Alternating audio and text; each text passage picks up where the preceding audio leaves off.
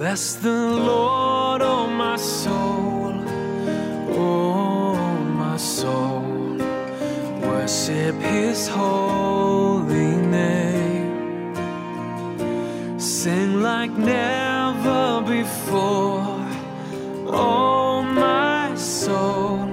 I worship Your holy name.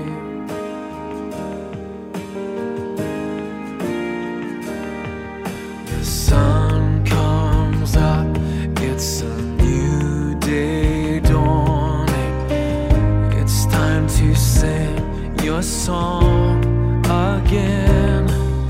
Whatever may pass and whatever lies before me,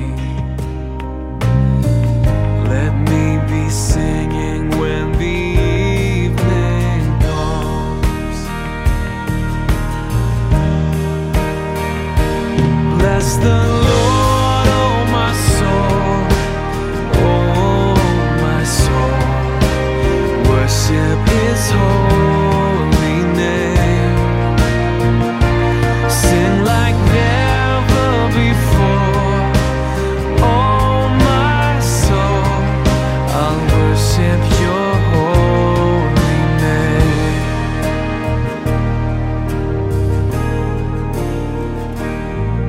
You're rich in love and You're slow to anger.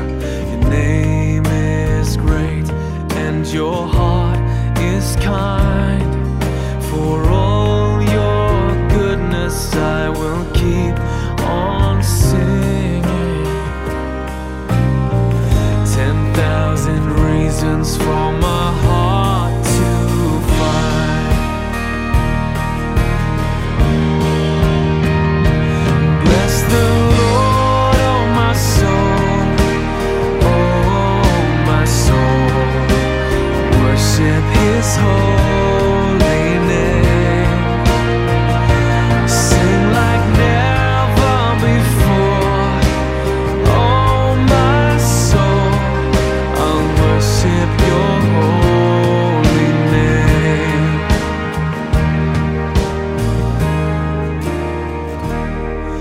And on that day when my strength is failing, the end draws near and my time has come, still my soul will sing Your praise unending.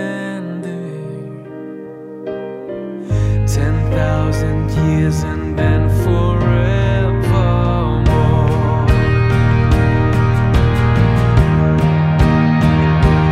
Bless the Lord, oh my soul, oh my soul. Worship His holy name. Sing like never before, oh my soul. I'll worship Your holy name.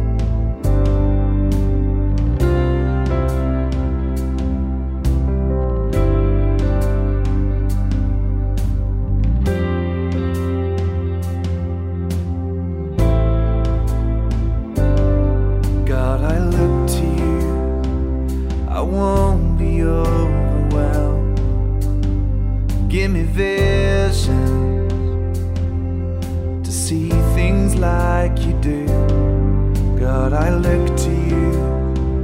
You're where my help comes from. Give me wisdom. You know just what to do.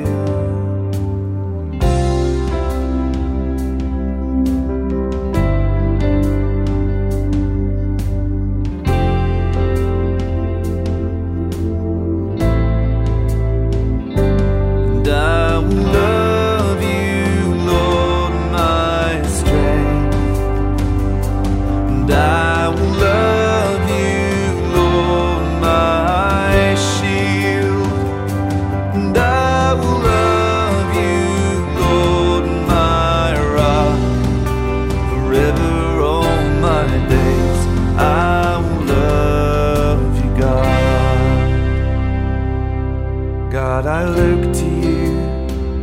I won't be overwhelmed. Give me vision to see things like you do. God, I look to you.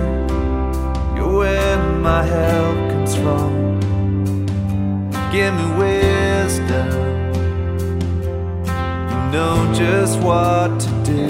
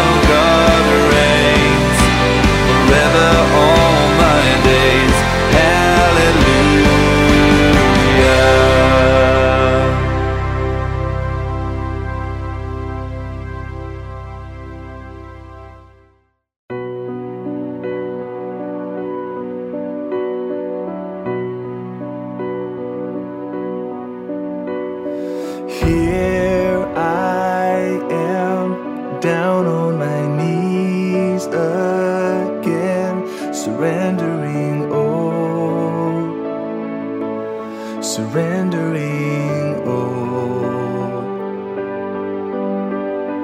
Find me here, Lord, as you draw me near, desperate for you,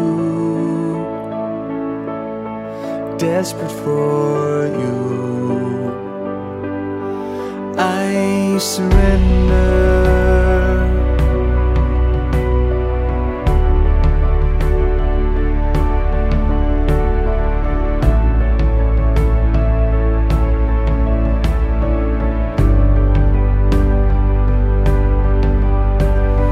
Drench my soul as mercy and grace unfold. I hunger and thirst. I hunger and thirst. With arms stretched wide, I know you hear my cry. Speak to me now. Speak to me now. I surrender.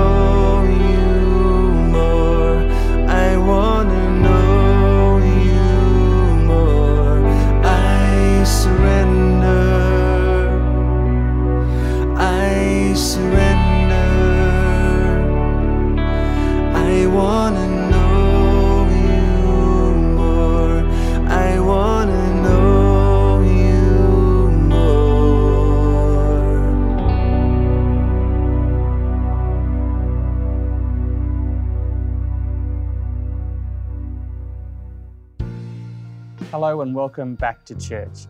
So wonderful to have you joining with us again. We have just a few announcements. The first of all is that the men's brunch is on December the 5th, 10 a.m. for 10:30 start. So this will be a lovely time outside. Bring a chair with you and just enjoy some time, some fellowship with some friends, and invite a mate along. Be a great opportunity to share in some fellowship and to spend some time together encouraging each other. So come along to the men's brunch, December 5th, 10 a.m. for 10:30. I've also got a really exciting announcement today that we're going to have a Christmas Eve service here at the church. We're going to do it picnic style outside. So it's going to be 6:30 p.m. to 8:30 p.m. here at the church. BYO everything. And we'll just have an informal carol service with a message for Christmas. So I encourage you, why not invite friends, family along to something like that? It's going to be outside, it's going to be very casual, it's going to be very relaxed, it's going to be fairly informal, and so a great opportunity for you to share the hope that we have in Jesus Christ this Christmas. So that's Christmas Eve, Thursday, 24th of December, here at the church, 6:30 to 8:30 p.m. And we've got a special treat. I've got some musical family members coming and they're going to help us out too. So that's going to be just a really nice time to share together in lovely time, Christmas Eve, as our Christmas service. We are hoping that there will be announcements today regarding restrictions easing. Of course, at time of recording, this service, we don't know what they are or when they will be. So look out for an email this week outlining what we'll be doing and when we can do that. So I just encourage you, if that means we can be at church next week, then be here.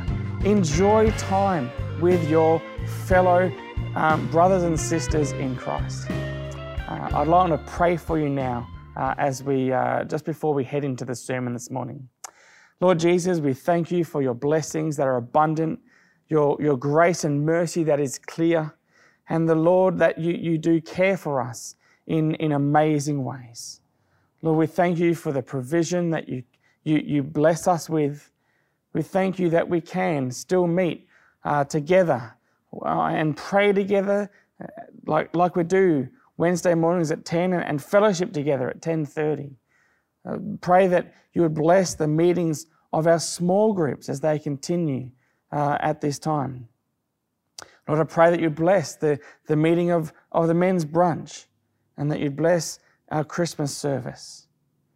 Lord, we thank you that your grace abounds.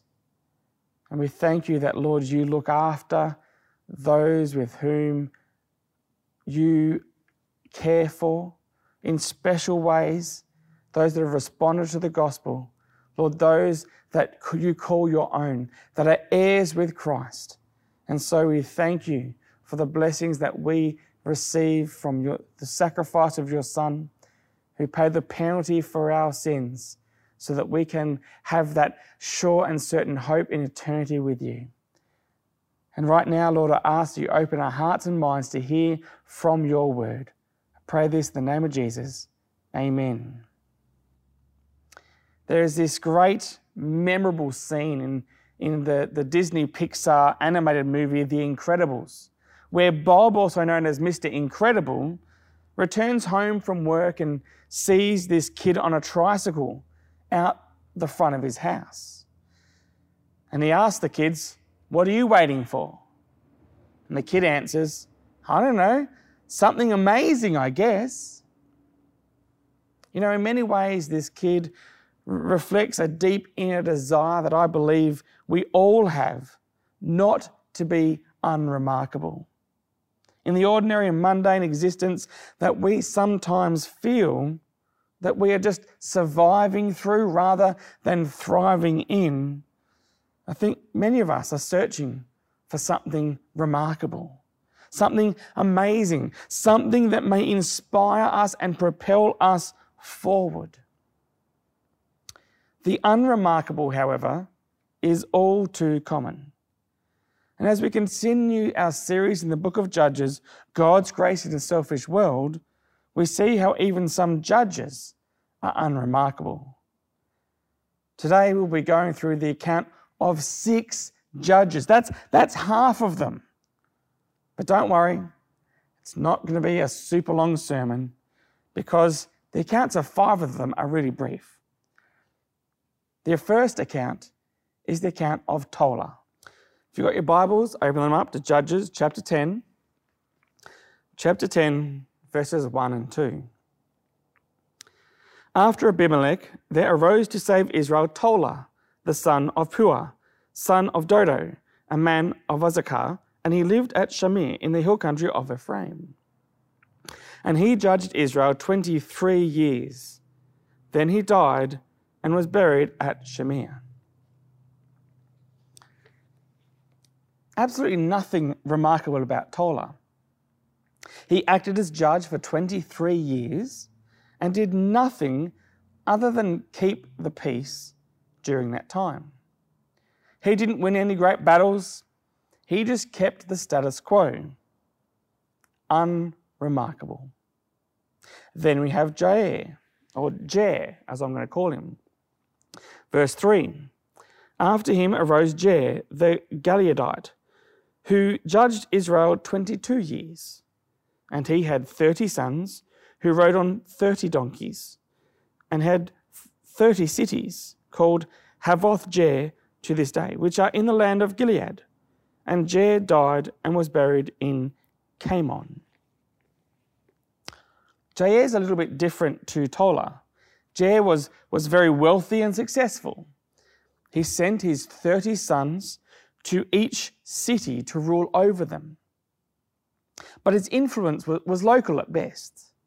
He acted as a judge for 22 years, and he too did absolutely nothing remarkable. What we see from this account of Jair is prosperity without purpose, affluence without influence, and prestige without power. Unremarkable. Then in chapter 12, we have the accounts of 3 more judges. So turn over to chapter 12, verses 8 to 10. We find the first judge, Ibzan. After him, Ibzan of Bethlehem judged Israel. He had 30 sons and 30 daughters he gave in marriage outside his clan, and 30 daughters he brought in from outside for his sons. And he judged Israel 7 years. Then Ibzan died and was buried at Bethlehem. Ibzan was a skilled and wealthy politician. He used his marriages of his daughters and sons to shore up his political power with 30 other towns, cities, regions. But his time as judge was quite short, just 7 years. And he too accomplished absolutely nothing remarkable. He was just like Jair. He displayed prosperity without purpose, affluence without influence, and prestige without power. Unremarkable. Verse 11. After him, Elon, the Zebulunite, judged Israel, and he judged Israel 10 years. Then Elon, the Zebulunite, died and was buried at Ajalon in the land of Zebulun. Elon too was unremarkable. He judged 10 years, then died, and did nothing other than keep the peace. Unremarkable. Verse 13. After him, Abdon, the son of Hillel, the Parathonite, judged Israel. He had 40 sons and 30 grandsons, who rode on 70 donkeys, and he judged Israel 8 years. Then Abdon, the son of Hillel, the Parathonite, died and was buried at Pirathon in the land of Ephraim, in the hill country of the Amalekites. Abdon was the wealthiest of these judges recorded for us. He ruled 8 years and did, you guessed it, absolutely nothing remarkable. But what is evident is that even the leaders of Israel are becoming more and more influenced by the nations surrounding them. We see continuing tendencies in Israel toward the lifestyle of the surrounding pagan nations and away from fidelity to God and His law. How did these judges have 30 sons, 40 sons, 30 grandsons? Well, that was, of course, through polygamy. They adopted the practices of the nations around them rather than being faithful to the Lord and obeying his instruction and will. And in the middle of these groups of unremarkable judges, who are mostly concerned for their own personal wealth and political influence rather than leading the nation in faithfulness to God, is Jephthah. And Jephthah arrives at a time of unrest as the people of Israel are yet again disobedient and suffering oppression. And as expected, following the downward spiral, it's getting worse. And they are being oppressed from all sides. In chapter 10, we are given numerous gods the Israelites served while forsaking the Lord. And God's anger burned towards Israel, and he gave them into the hands of many enemies on all sides. And the Lord says this to them in verse 13 of chapter 10. He says, "You have forsaken me and served other gods. Therefore, I will save you no more. Go and cry out to the gods whom you have chosen. Let them save you in the time of your distress." God says to his people, "I will save you no more." Such is the state of the nation of Israel and their complete apostasy as they abandon God and serve the gods of the people around them. Listed in this passage are 7 groups worshipped, 7 groups of deities, and that indicates that the totality of the Israelites' apostasy. They serve every god, occupying every pantheon in every nation around them. The only deity that they fail to serve, ironically, is the true God, the God of Israel, Yahweh. Yet God is gracious. People are selfish, but God is gracious. And he is merciful to those who repent of their sin. Verse 15. And the people of Israel said to the Lord, "We have sinned. Do to us whatever seems good to you. Only please deliver us this day."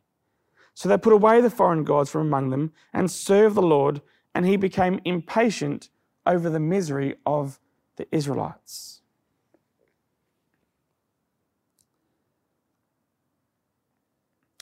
God is merciful and gracious towards his people.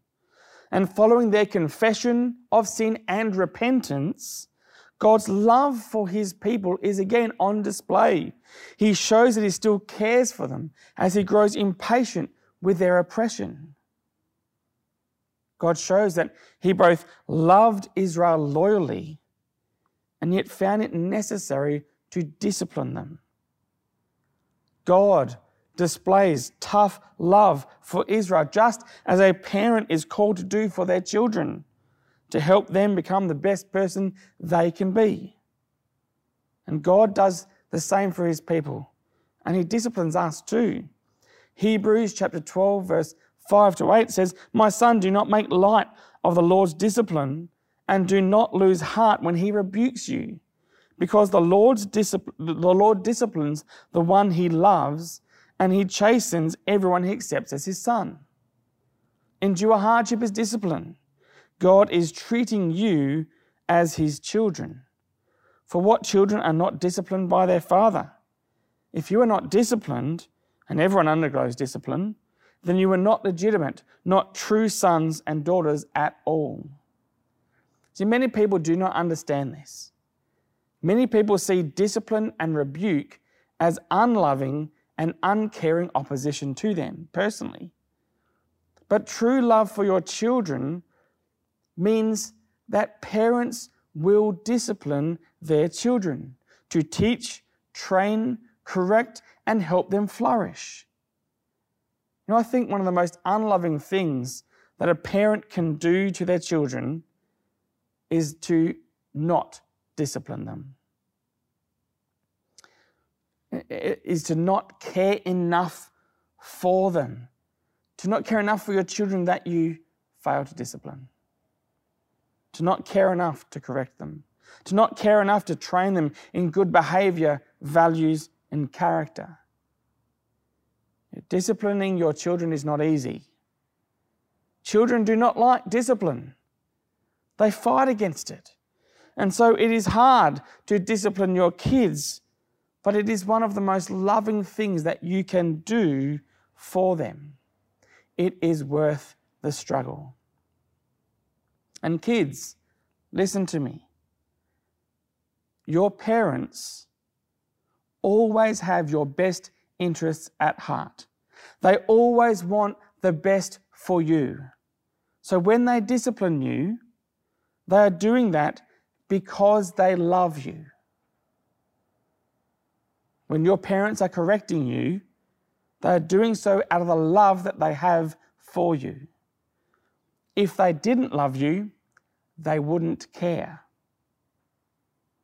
So parents, be encouraged to keep loving your children and speaking into their lives no matter how old you or they are, saying what needs to be said, doing what needs to be done because you love them and want the best for them. Don't shy away from the tough love that sometimes needs to be dealt out, just like God did with Israel. It is loving, gracious, and merciful to love and discipline. And that's what God does here in chapter 10 of Judges with Israel.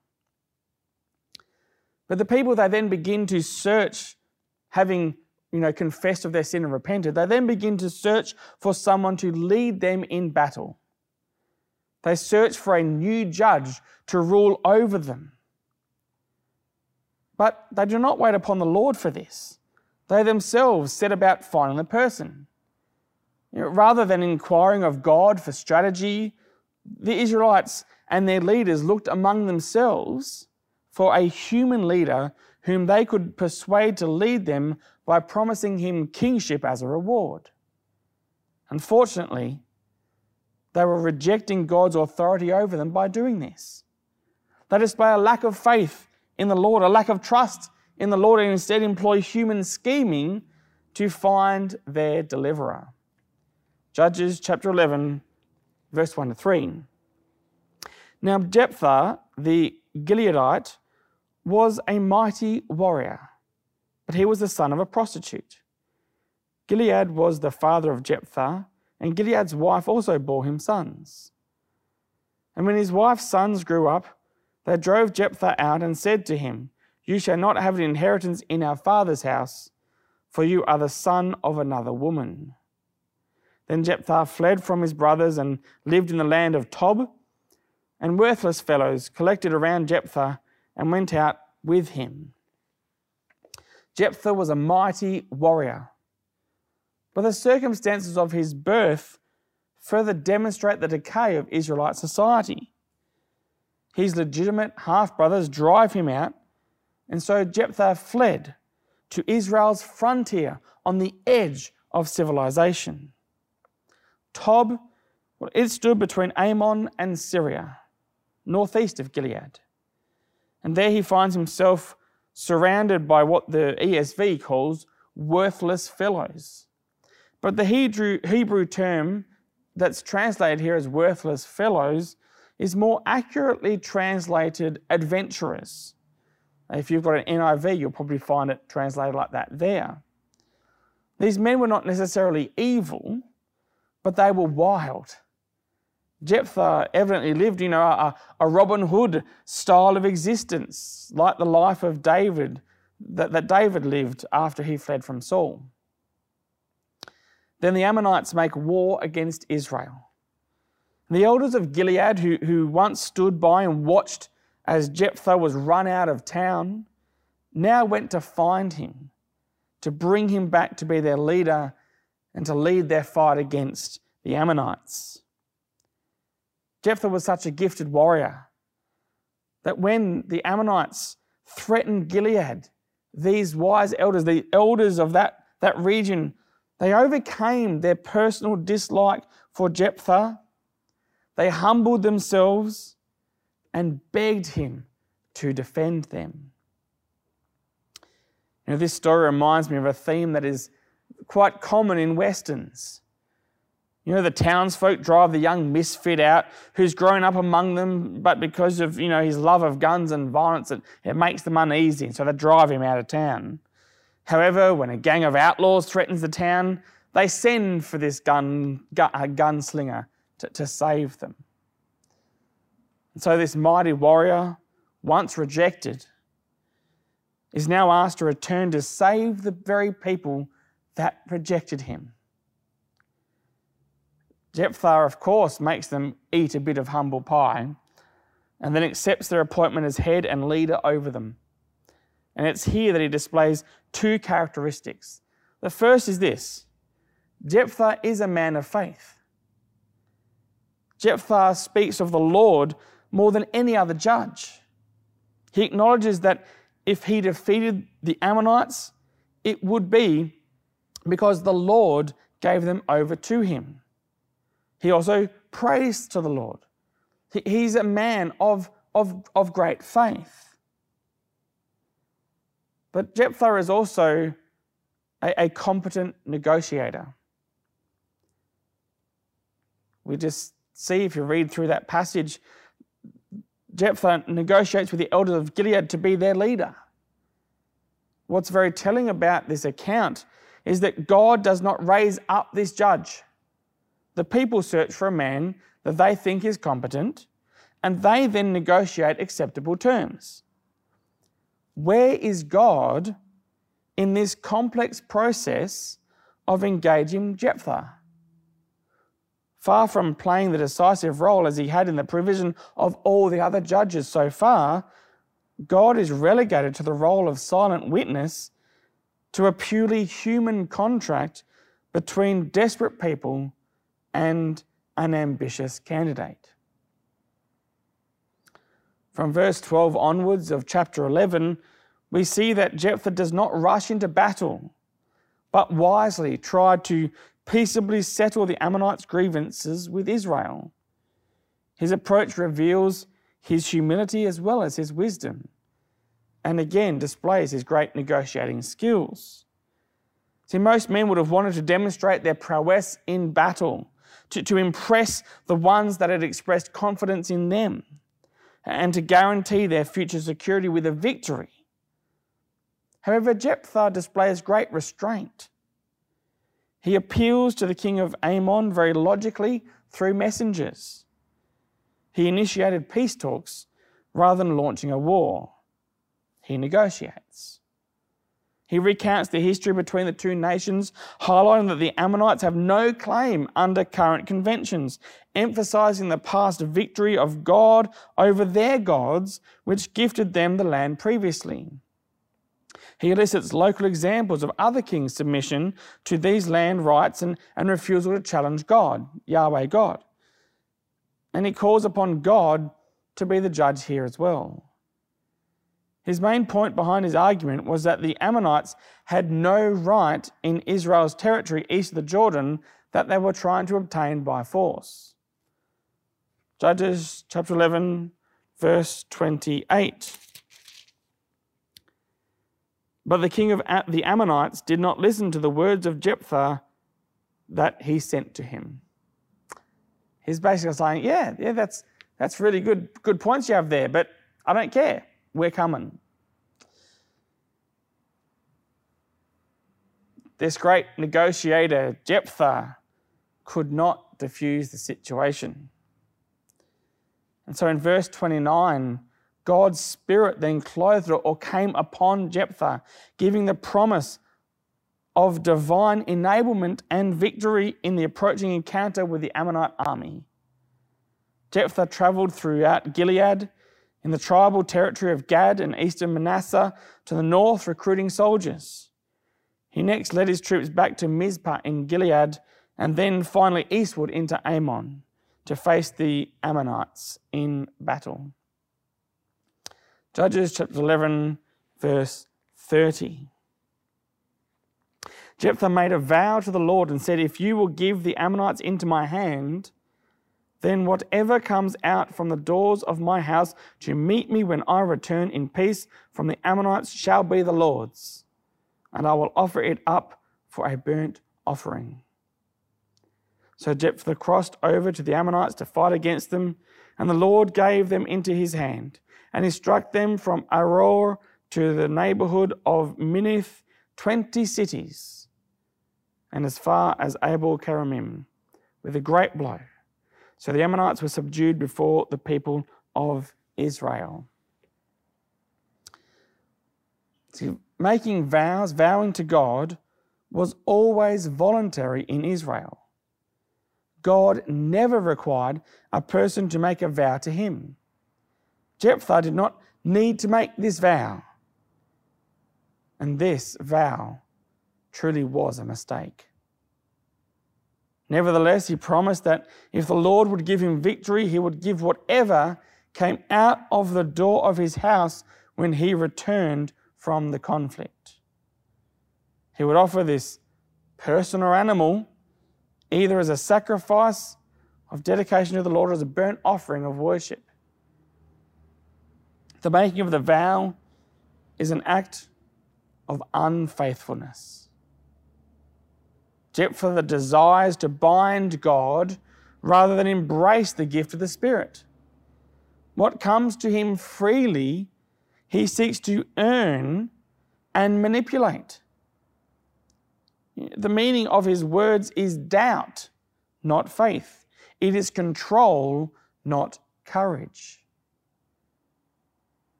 And God does, of course, give Jephthah great victory, which should be expected since he was clothed in the Spirit. He chases the Ammonites and subdues them. Jephthah is a faithful leader and leads his nation to victory. But his way with words, his negotiations and vows are simply human in every sense of the word. There's no foresight. There is simply the attempt to needlessly bargain with God to ensure victory that was already assured. Verse 34. Then Jephthah came to his home at Mizpah, and behold, his daughter came out to meet him with tambourines and with dances. She was his only child. Besides her, he had neither son nor daughter. And as soon as he saw her, he tore his clothes and said, "Alas, my daughter, you have brought me very low, and you have become the cause of great trouble to me. For I have opened my mouth to the Lord, and I cannot take back my vow." His negotiations with the elders, his diplomacy with the Ammonites, and his vow have all amply displayed Jephthah's facility with words. Jephthah, we know, is good at opening his mouth. How ironic when his name literally means he opens. What has precipitated this crisis with his daughter is that he has opened his mouth to God. He has tried to conduct his relationship with God in the same way that he has conducted his relationships with men. He has debased religion into politics and suffers great consequences for doing so. Jephthah's vow reveals that he had a rather unenlightened concept of God. His commitment to the Lord was strangely strong, but his understanding of God was not scriptural. He either did not know what the law revealed about God or else had forgotten. His concept of God bears the marks of Canaanite influence. His belief that he needed to bargain with or bribe God in order to get him to bless his people was unfortunate. He also believed that God took pleasure in what hurts people, that God is somehow sadistic. That idea is also inaccurate and pagan. And furthermore, he believed that God might even abandon him before he finished his battle. But God had promised that he would not do this as long as his people trusted and obeyed him. Jephthah made his tragic vow because he did not have a scriptural view of God. He should have instead vowed to offer the inhabitants of the cities he would conquer as sacrifices to God. And you see, Jephthah demonstrates that he believed he could not get out of his vow. Unfortunately, he did not know or had forgotten that God had made provisions for his people to redeem things they had vowed to give him. Leviticus chapter 27 verses 1 to 8 instructed the Israelites that if they vowed something to God and they wanted it back, they could pay a stated ransom price and buy it back. Had he obeyed the word of God, he would have avoided sacrificing his daughter. With his vow, he sought to secure the present, a victory in battle. But through it, he ended up sacrificing his future, his daughter, his only child. And this is yet another example in Judges of self-assertion, selfishness, leading to violence. And in this case, that violence is directed towards a young woman. And we see the failures of Jephthah laid open. Up to verse 33 recorded are his victories, but the rest of his account openly lays out for us his failures, beginning with the unnecessary and unwanted sacrifice of his daughter, and it continues with civil war. So following Jephthah's victory in chapter 12, the Ephraimites, another tribe of Israel, accused Jephthah of not inviting them to battle, as they missed out on plunder and glory, and vowed to burn Jephthah's house. But Jephthah opened his mouth wisely again and replied that he had indeed requested their help, but they had not responded. This did not satisfy the Ephraimites, however, who mobilized a large fighting force to teach the Gileadites a lesson. So the Ephraimites thought that they were superior, and so they were offended. Does this sound familiar? Isn't this exactly what happened with Gideon as well? Only Jephthah is not Gideon. He doesn't flatter them as Gideon had. Jephthah fights.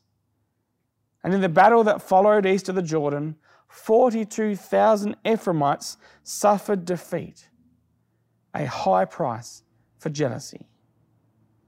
The Gileadites stopped the rebel Ephraimites who tried to flee back home. And the sad reality is that Jephthah treated his own brothers, the Ephraimites, as he had dealt with Israel's enemy, the Ammonites. He unleashed his zeal and took vengeance far out of proportion to what might have been legitimate.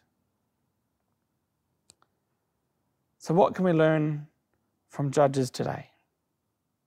Well, first, don't settle for the unremarkable.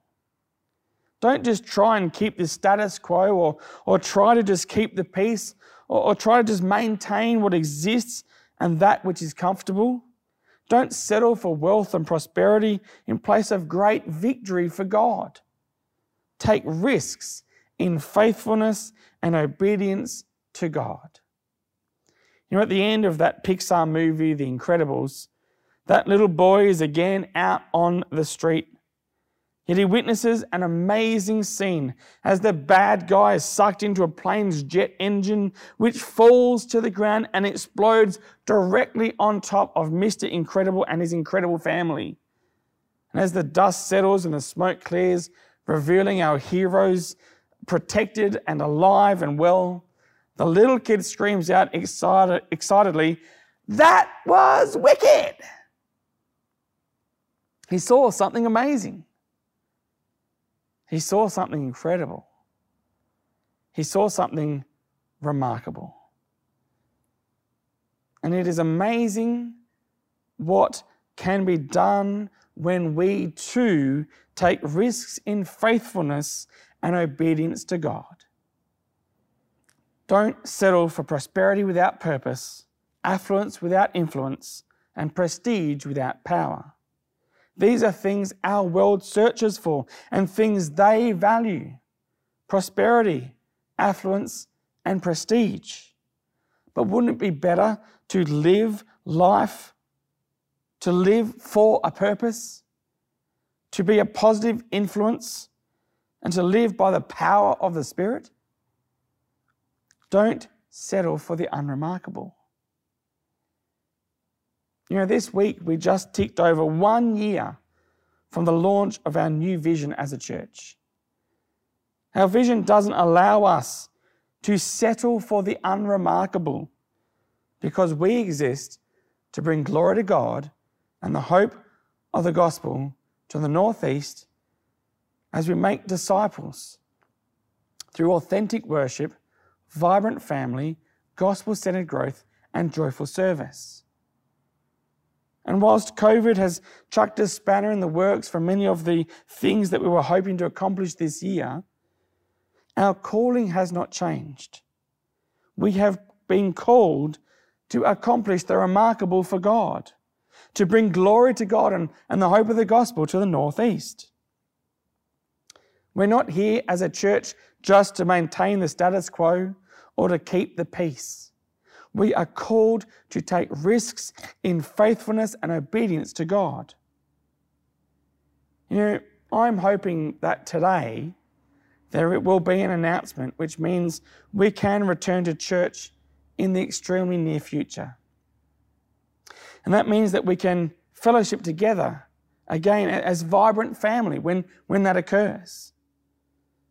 But remember, the purpose for which our church exists is the mission of Jesus Christ, to bring glory to God and the hope of the gospel. So when we can return, what a perfect opportunity to invite your friends, family, and neighbours along to church.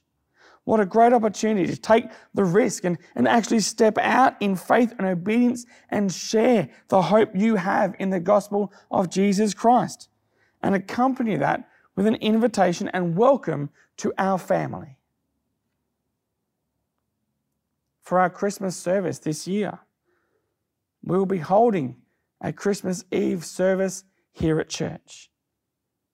It will be a different way to celebrate the coming of our Lord and Saviour. We will have a casual, informal, picnic-style service outside.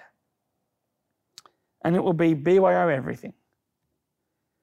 This will maximise the number of people that may be able to attend, and it will be a great atmosphere to invite friends, family, and neighbours along to share the hope that we have in Jesus Christ in a casual and informal atmosphere.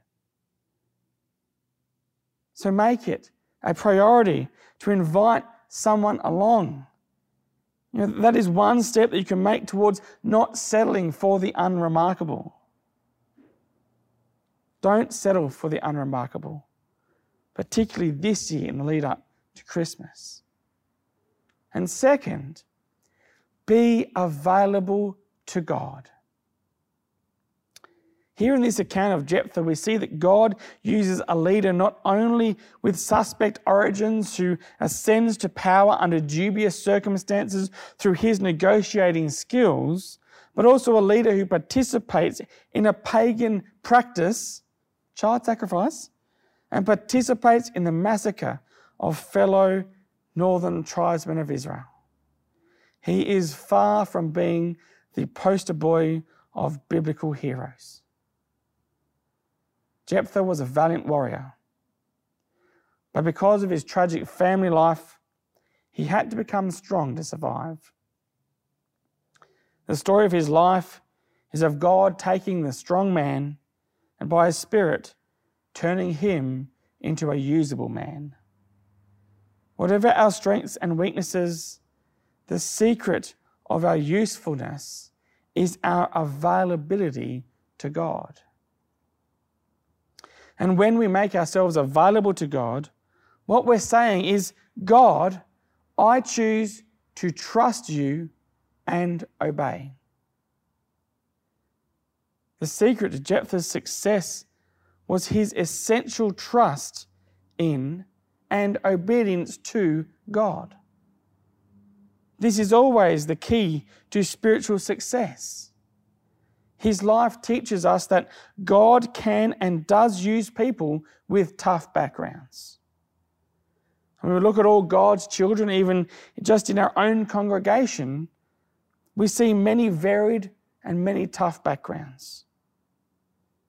God does not produce his instruments with a cookie cutter or mass produce them on an assembly line.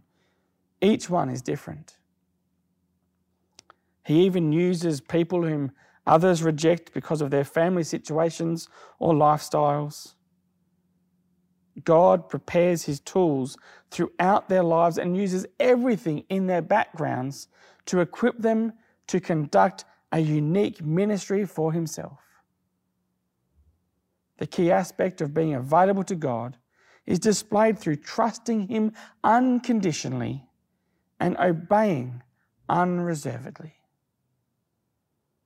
And it doesn't mean we'll always get it right. We will at times fail, just like Jephthah. Jephthah's failure was ignorance of or inattention to God's word. In Scripture, we see Satan attack individuals. And when he does, he tries to get people to doubt, deny, disobey, or disregard what God has said. And so to stand up under attack, it is important to know, remember, and obey the word of God. When we are available to God, we open ourselves up to spiritual attack and are vulnerable because we're not going to settle for the unremarkable. We want to make a difference for the kingdom of God. And so to stand up under attack, we need to know, remember, and obey the word of God. And so don't let the threat or fear of attack stop you from being available to God. Don't allow yourself to settle for the unremarkable, but instead declare that you will trust and obey the Lord and be available to God for whatever he calls you to. And so I now encourage you to sing a song of dedication. It's an old hymn, one that many will know well. Trust and obey.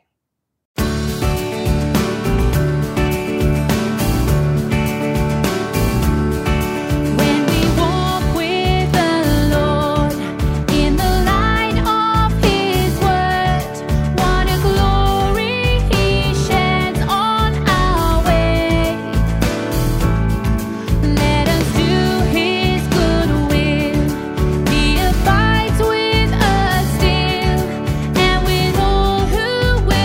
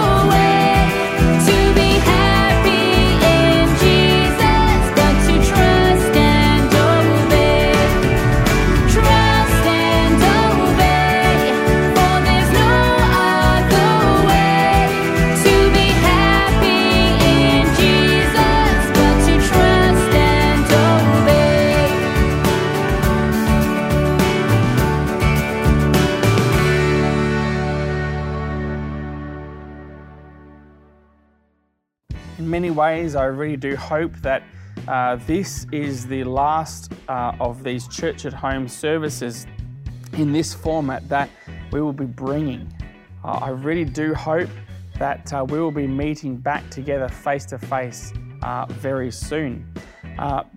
But if that isn't next Sunday, we will let you know when that is. So look out for emails. It may require you to book in advance to come to church because we may be restricted by numbers, but I don't know any of that yet, so keep a lookout for your emails. But what we would like you to do is to actually make a commitment that you will indeed trust and obey the Lord, and that you will trust that when it is able to, when church is able to return, that you will too. That you will trust and obey that it is right and good and healthy for you to come. Many of you would have been out and about doing different things, so I'd encourage that church be another one of those. So trust and obey in all that the Lord has in store for us as a church in the near future, and please return when we can. I'm not holding out too many hopes, but I'm holding out a little bit of hope. So I'd love to see you at church as soon as we can be back together. You know, one thing I think that has been good is that in this time, I definitely just thank the Lord for the blessings that He has bestowed upon us in being able to do church in this way, to be able to use technology in a way that glorifies Him and that brings the hope of the gospel to many more people than we normally even have here at church on a Sunday. But one thing that we do have to do is make sure that we take hold of those opportunities that present themselves to us. And so if we never have to do this style of church again, I will be overjoyed. But I'm also thankful that for this season we've been able to do this. And so it's been a great encouragement to be able to bring a service to you in this way every week. And I trust that when we do return normally, those that cannot come for whatever reason will still be able to access our content online, because we still will record the sermons when they're live. We'll record them and upload them whenever we are back live. But one thing that I want to say is that I know it has been comfortable for many of us to do church at a time that suits us, whenever that may be. And it's also been comfortable to do it at home, to do it on our own terms, and to do it in a very casual setting. And some of us may have even enjoyed the break from coming out on a Sunday morning every week, coming along to church. But that is a season, and hopefully that season will conclude very soon. I really want to encourage you that coming to church and fellowship and being vibrant family is a really important and essential element of our Christian family, of our walk together. And so don't delay. When we can return to church, come along. Don't be lazy. Don't fall into that trap of being satisfied with the unremarkable. I mean, church online compared to church, face to face, church online, by comparison, is unremarkable, because there's just something special that happens when we fellowship with other believers. And so don't miss out.